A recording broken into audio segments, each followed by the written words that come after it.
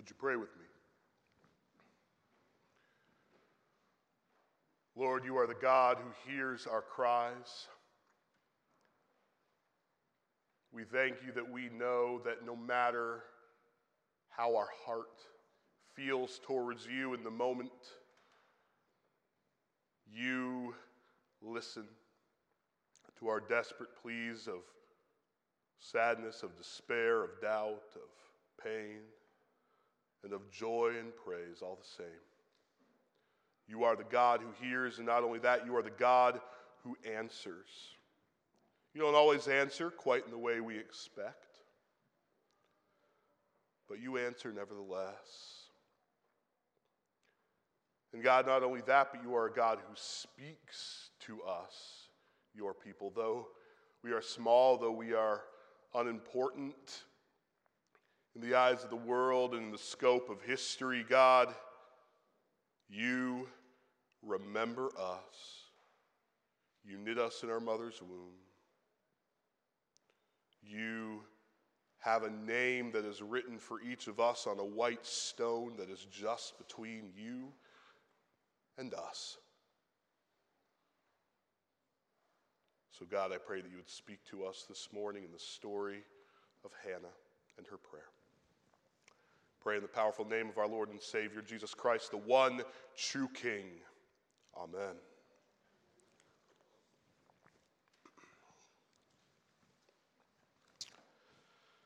Last week we began our story of kings with the solitary cry of a barren woman, Hannah.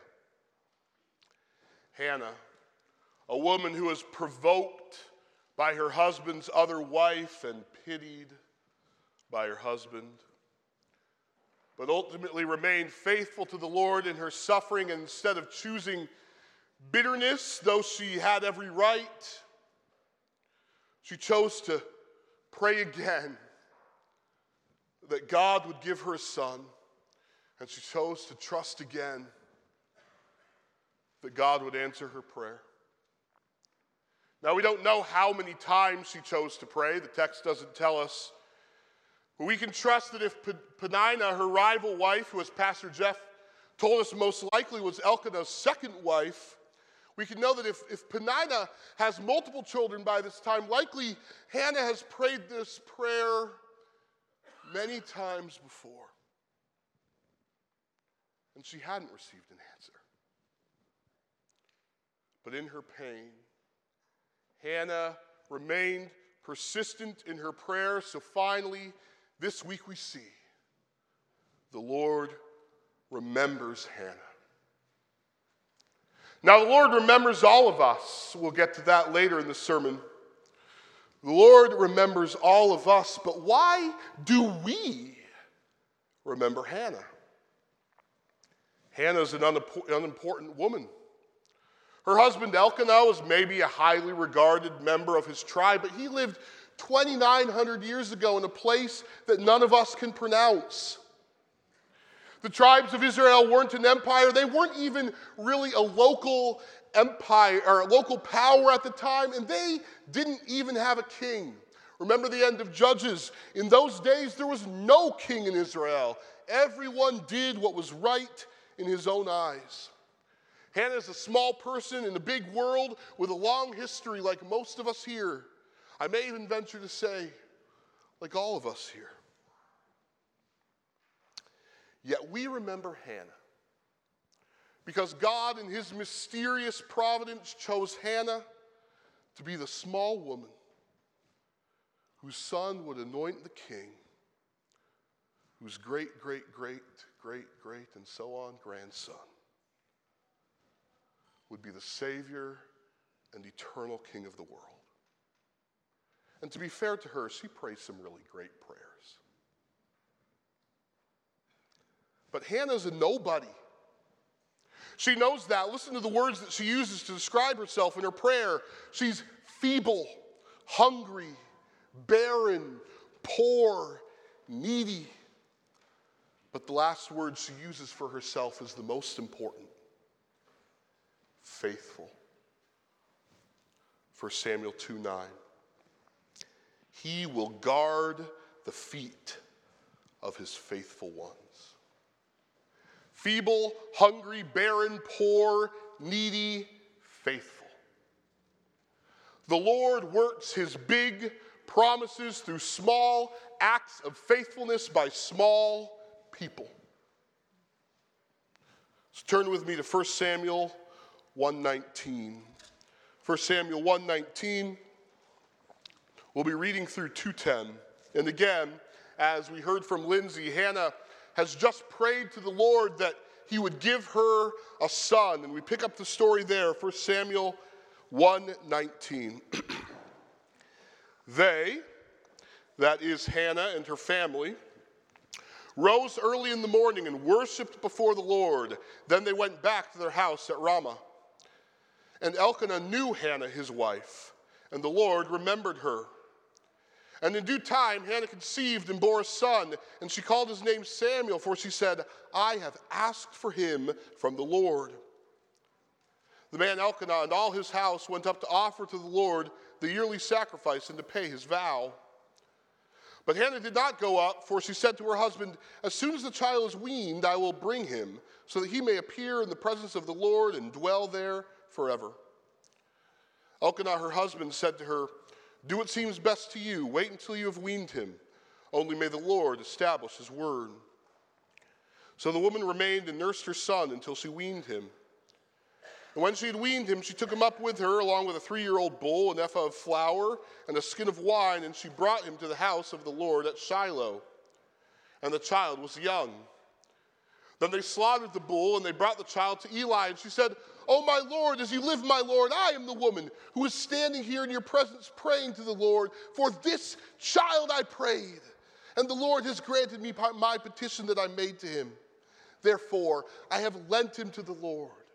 As long as he lives, he is lent to the Lord. And he worshiped the Lord there. And Hannah prayed and said, my heart exults in the Lord. My horn is exalted in the Lord. My mouth derides my enemies because I rejoice in your salvation. There is none holy like the Lord, for there is none besides you. There is no rock like our God. Talk no more very proudly. Let not arrogance come from your mouth, for the Lord is a God of knowledge, and by him actions are weighed. The bows of the mighty are broken, but the feeble bind on strength. Those who are full have hired themselves out for bread, but those who are hungry have ceased to hunger. The barren has borne 7, but she who has many children is forlorn.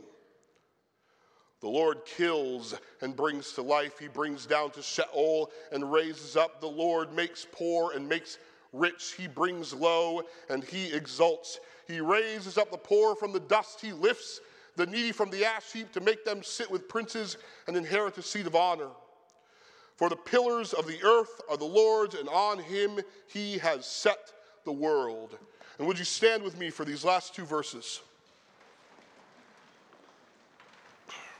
Hear these words, friends. He will guard the feet of his faithful ones, but the wicked shall be cut off in darkness. For not by might shall a man prevail. The adversaries of the Lord shall be broken to pieces. Against them he will thunder in heaven. The Lord will judge the ends of the earth. He will give strength to his king and exalt the horn of his anointed. Friends, this is the word of God for us, the people of God, and so we say together, thanks be to God. You may be seated.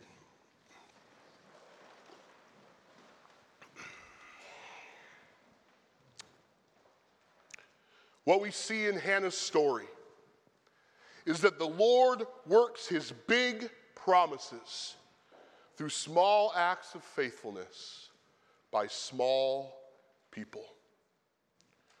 And we see him work in 3 ways in this passage. First, the Lord works his big initiative through our small initiative. The Lord works his big initiative through our small initiative. Second, the Lord works his big victories through our small victories. The Lord works his big victories through our small victories. Third, the Lord works his big story through our small stories. The Lord works his big story through our small stories.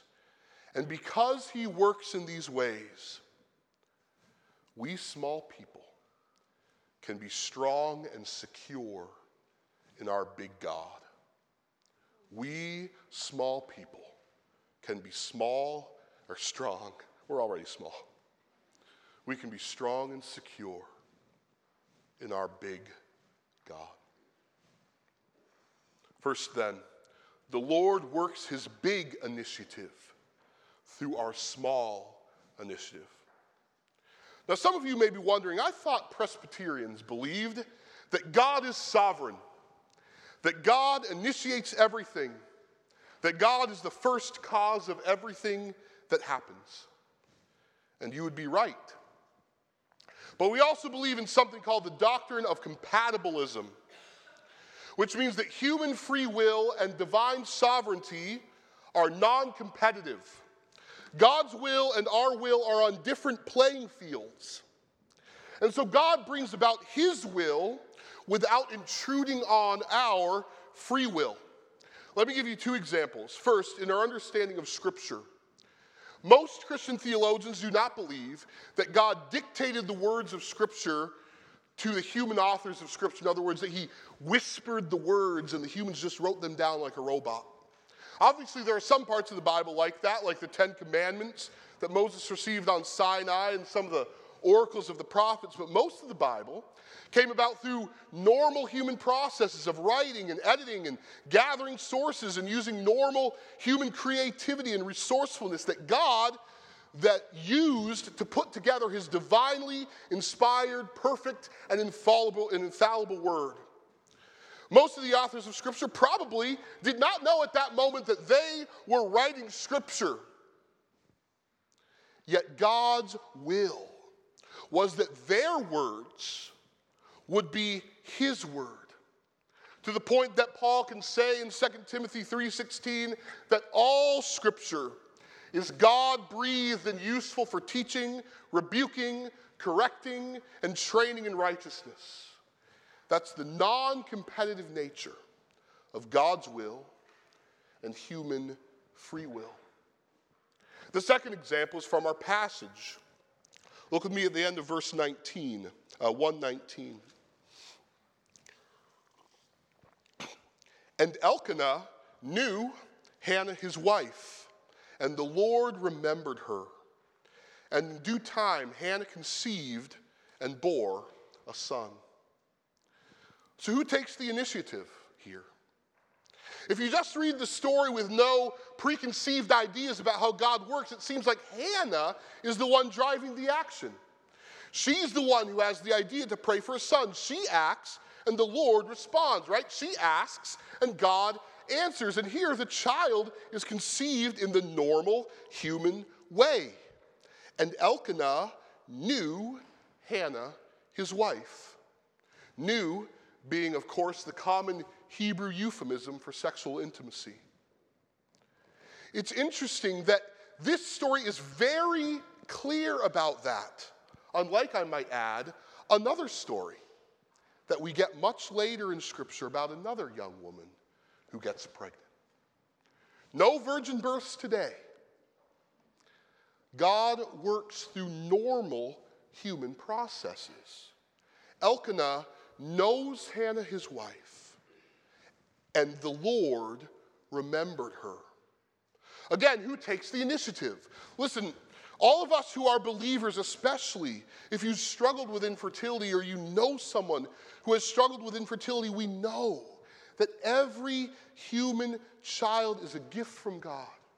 And we praise God for that child, but we also know that every single human child, except for one, was conceived in the same very human way.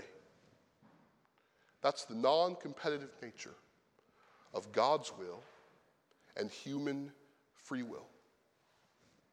And because we believe that, we thank God for the gift of that child. We don't thank ourselves because we know that God caused it even though we know that we caused it. We're operating on a different playing field than God. And he uses our small initiative to bring about his big initiative. Let's continue. Verse 19 again. End of verse 19. Elkanah knew Hannah his wife, and the Lord remembered her. And in due time Hannah conceived and bore a son, and she called his name Samuel, for she said, I have asked for him from the Lord. The man Elkanah and all his house went up to offer to the Lord the yearly sacrifice and to pay his vow. But Hannah did not go up, for she said to her husband, as soon as the child is weaned, I will bring him, so that he may appear in the presence of the Lord and dwell there forever. Elkanah, her husband, said to her, do what seems best to you. Wait until you've weaned him. Only may the Lord establish his word. So the woman remained and nursed her son until she weaned him. Notice again that Hannah is taking initiative in the weaning of her child. Now we have this slightly humorous moment that shows a bit of male ignorance. As we saw last week, Elkanah, nice guy, but his emotional IQ isn't very high. Here again it says that Elkanah went up to offer his sacrifice and to pay his vow. Now, it never says that Elkanah made a vow.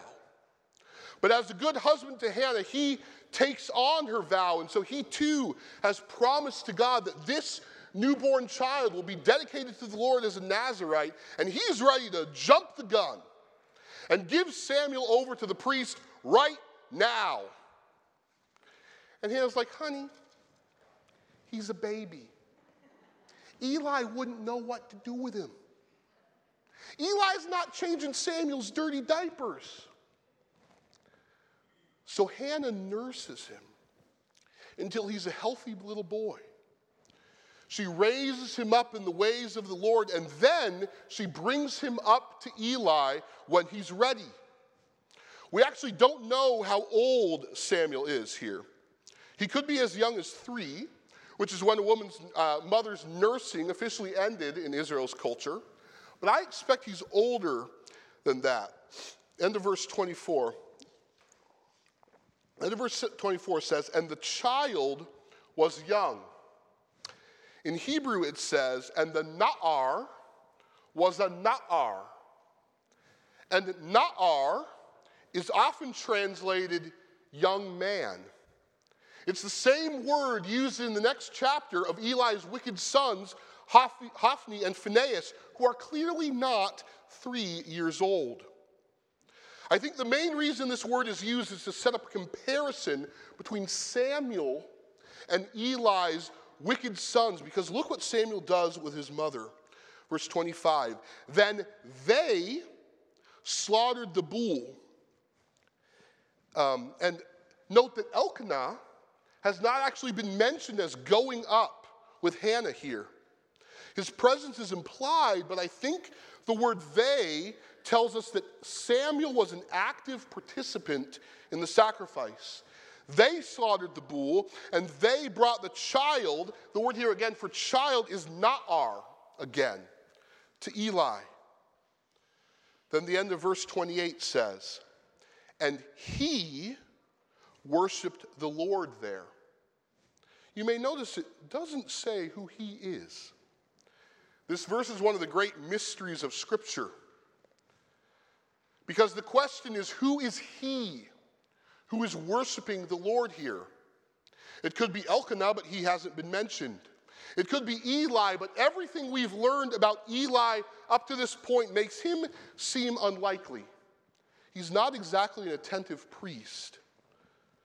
But if we just read verse 28 naturally, listen to what Hannah says. She says, therefore I have lent him, Samuel, to the Lord. As long as he lives, he is lent to the Lord.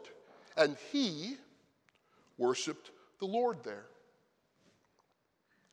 If you read it naturally, it seems like Samuel is the one worshiping God. The only thing that prevents most interpreters from assuming that Samuel is worshiping God is the preconceived notion that he's only 3, which not only may be a misinterpretation of Scripture, but also a misinterpretation of children. Because we know at this church that 3-year-olds can worship the Lord. Amen? That was a bit of a tangent. But the main takeaway, and the reason I wanted to go through that, is that Hannah has taken the initiative not only to raise up Samuel physically, but also spiritually, to help make him ready to be the young person who is devoted to the Lord. Verse 28 again. Therefore I have lent him to the Lord. As long as he lives, he is lent to the Lord. Hannah does not know God's plans for Samuel. Though her prayer indicates that she may be a bit of a prophet herself, her small initiative to pour into the spiritual life of her son prepares Samuel for the big initiative that God will take in his life. Samuel is the kingmaker. He will also be the first prophet that Israel has seen in many years and the last judge to rule over Israel. God uses our small initiative to bring about his big initiative. But before we get there next week, the text interrupts us with one last gift from Hannah.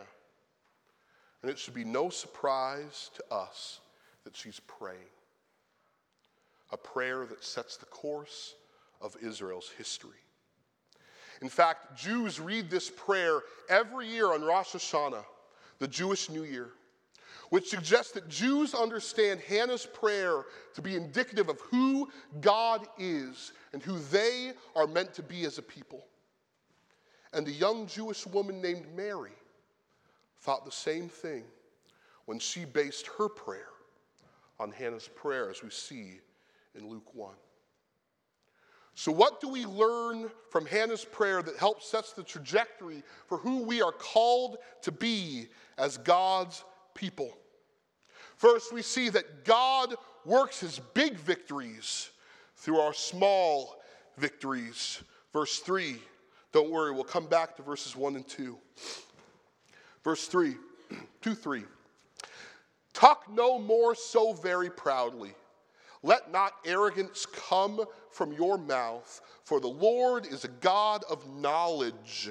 By him actions are weighed. The bows of the mighty are broken, but the feeble bind on strength.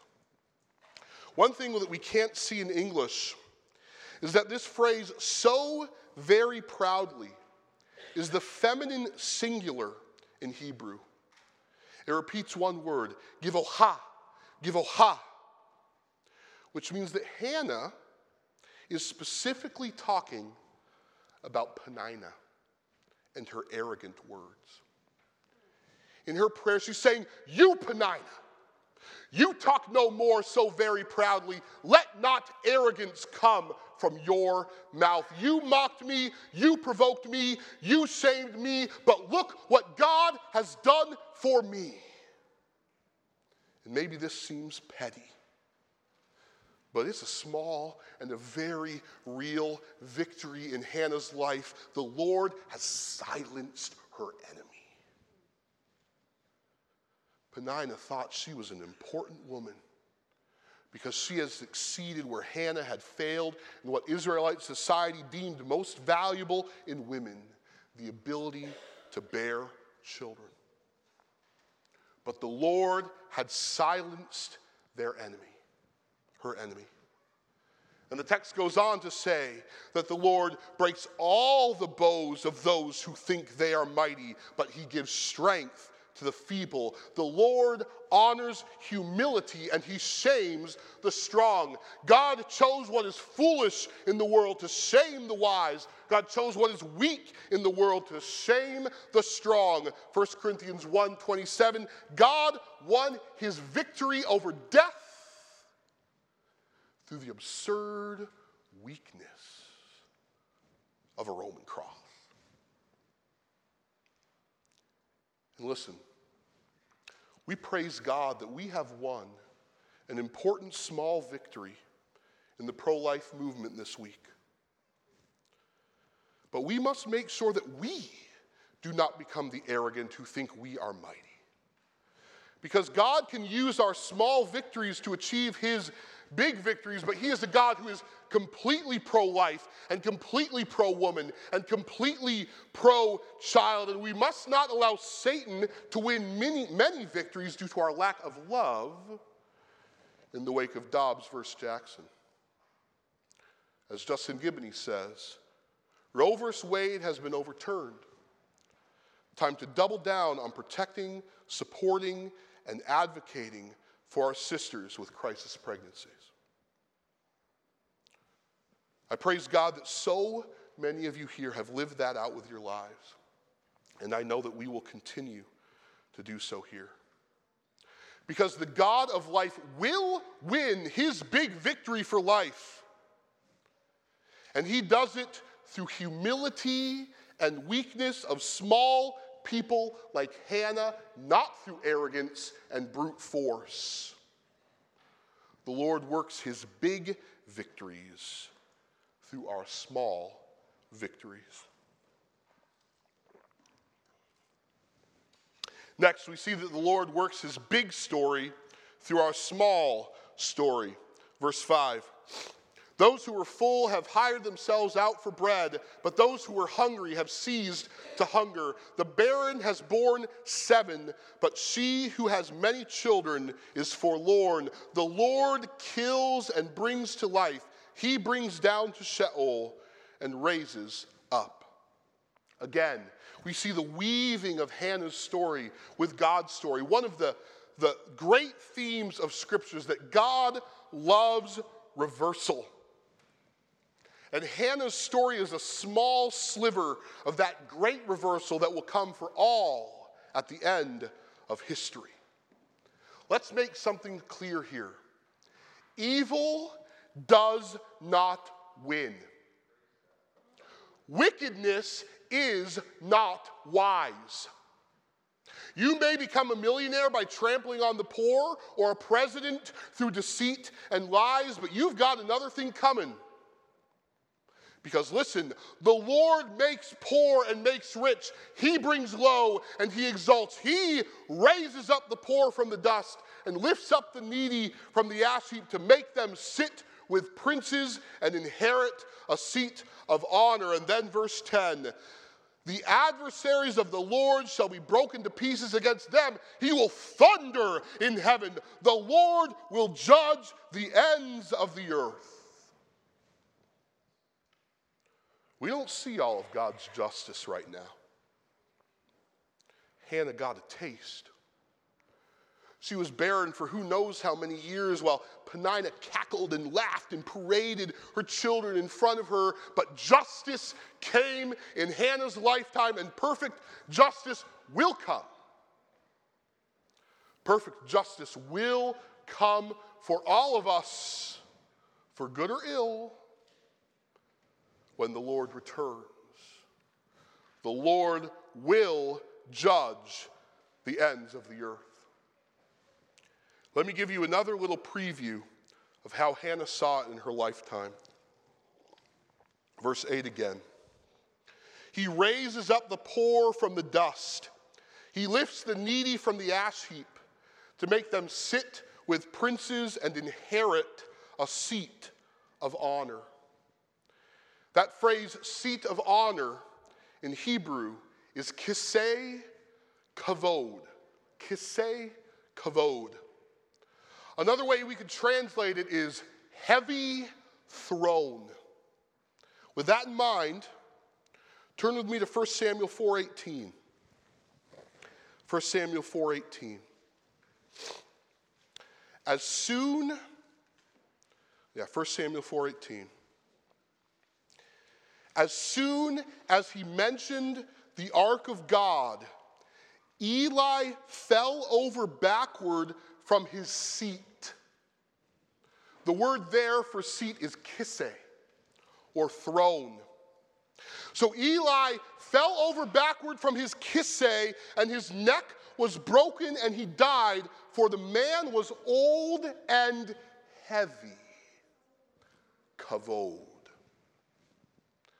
Eli falls off his heavy throne, his seat of honor, his kisse kavod, and he dies because his glory and honor as high priest he had turned into fatness and greed and gluttony. You'll see why next week. Hannah's song is filled with stuff like that. Basically, the whole story of Eli and Samuel and Saul and David is alluded to in this song, but we don't have time to get into all of it. But we'll keep coming back to it throughout the story. But the point is this: Eli falls off his heavy throne, and he is replaced by that little boy, Samuel. He raises up the poor from the dust to make them sit with princes and inherit a seat of honor, a kisse kavod. Hannah's small story is linked with God's big story. God works his big story through our small stories, and we see that most clearly in the final two verses of Hannah's song, verse 9. He will guard the feet of his faithful ones, but the wicked shall be cut off in darkness, for not by might shall a man prevail. The adversaries of the Lord shall be broken to pieces. Against them he will thunder in heaven. The Lord will judge the ends of the earth. He will give strength to his king and exalt the horn of his anointed. Now there's so much to unpack here, but we only have time to focus on a couple small things. First, notice that Hannah prays about a king long before any king shows up. She recognizes somehow that her small story is interweaved with the big story of the coming of God's king. She knows that her people need a king. Remember, she's living in the period of the judges. She's seen the evil and wickedness of men like Samson and Eli's sons, when people do what is right in their own eyes. But notice what she says: the Lord will give strength to his king. To his king.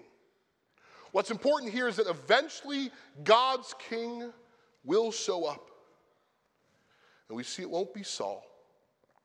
Ultimately, it won't even be David or his son Solomon. And it won't be any of the kings after that who just become more and more depraved. Only one king will fulfill Hannah's prayer. God's true king, our Lord and Savior, Jesus Christ. Hannah's small story links up with God's big story in ways she cannot even fathom. Second, notice how the end of Hannah's prayer connects with the beginning of her prayer. She says at the end of verse 10 that the Lord will exalt the horn of his anointed. And she says in verse 1 that my horn is exalted in the Lord. Same words for horn and exalt. The horn is a symbol of strength. But for most animals who have horns, if you cut off their horn, their strength is gone. An angry bull without horns is a mad cow.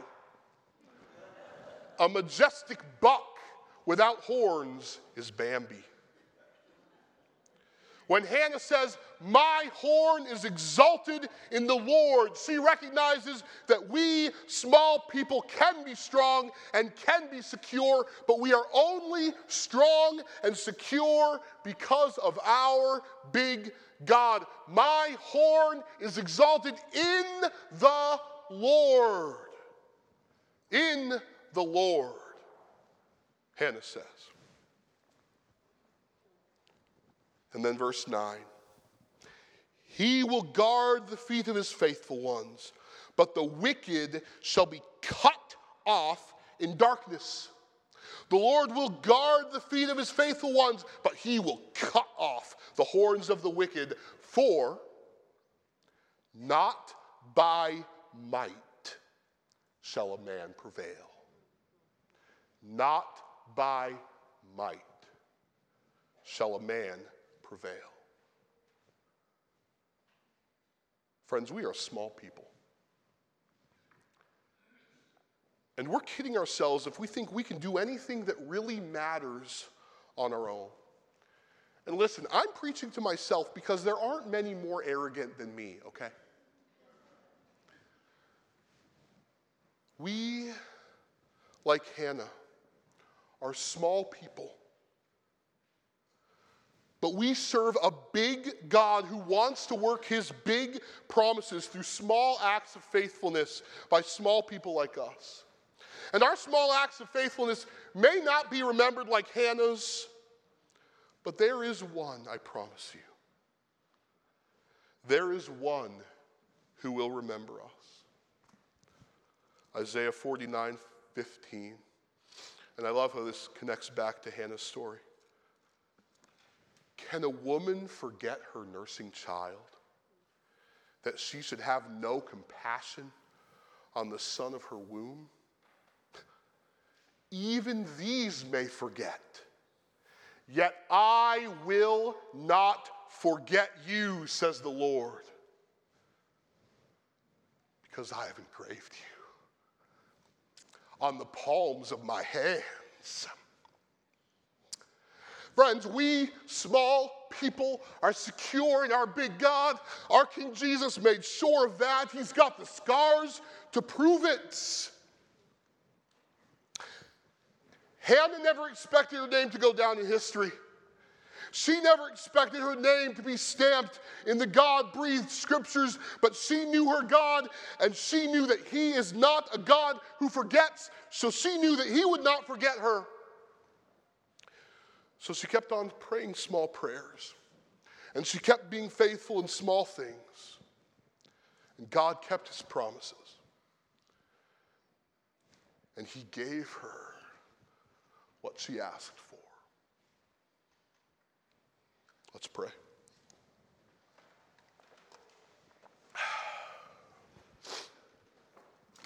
Lord God, we praise you that you are not a God who forgets. God, I forget all the time. I forget the good things that you've done for me.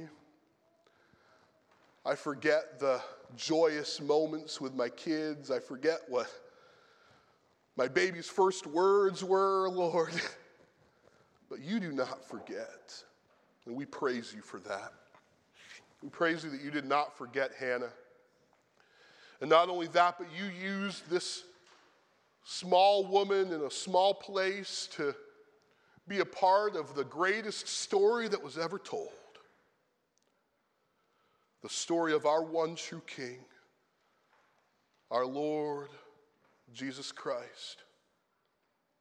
And God, help us to know. I pray if there's anyone here who does not know it, I pray that everyone here would know that you have written our names on your hands. In those scars, you've made it possible, Lord Jesus, for us to come back to you forever so that we will never be forgotten. Because we have a God who remembers and a God who is strong. There is no one holy like the Lord. There is none besides you. There is no rock like our God. Amen.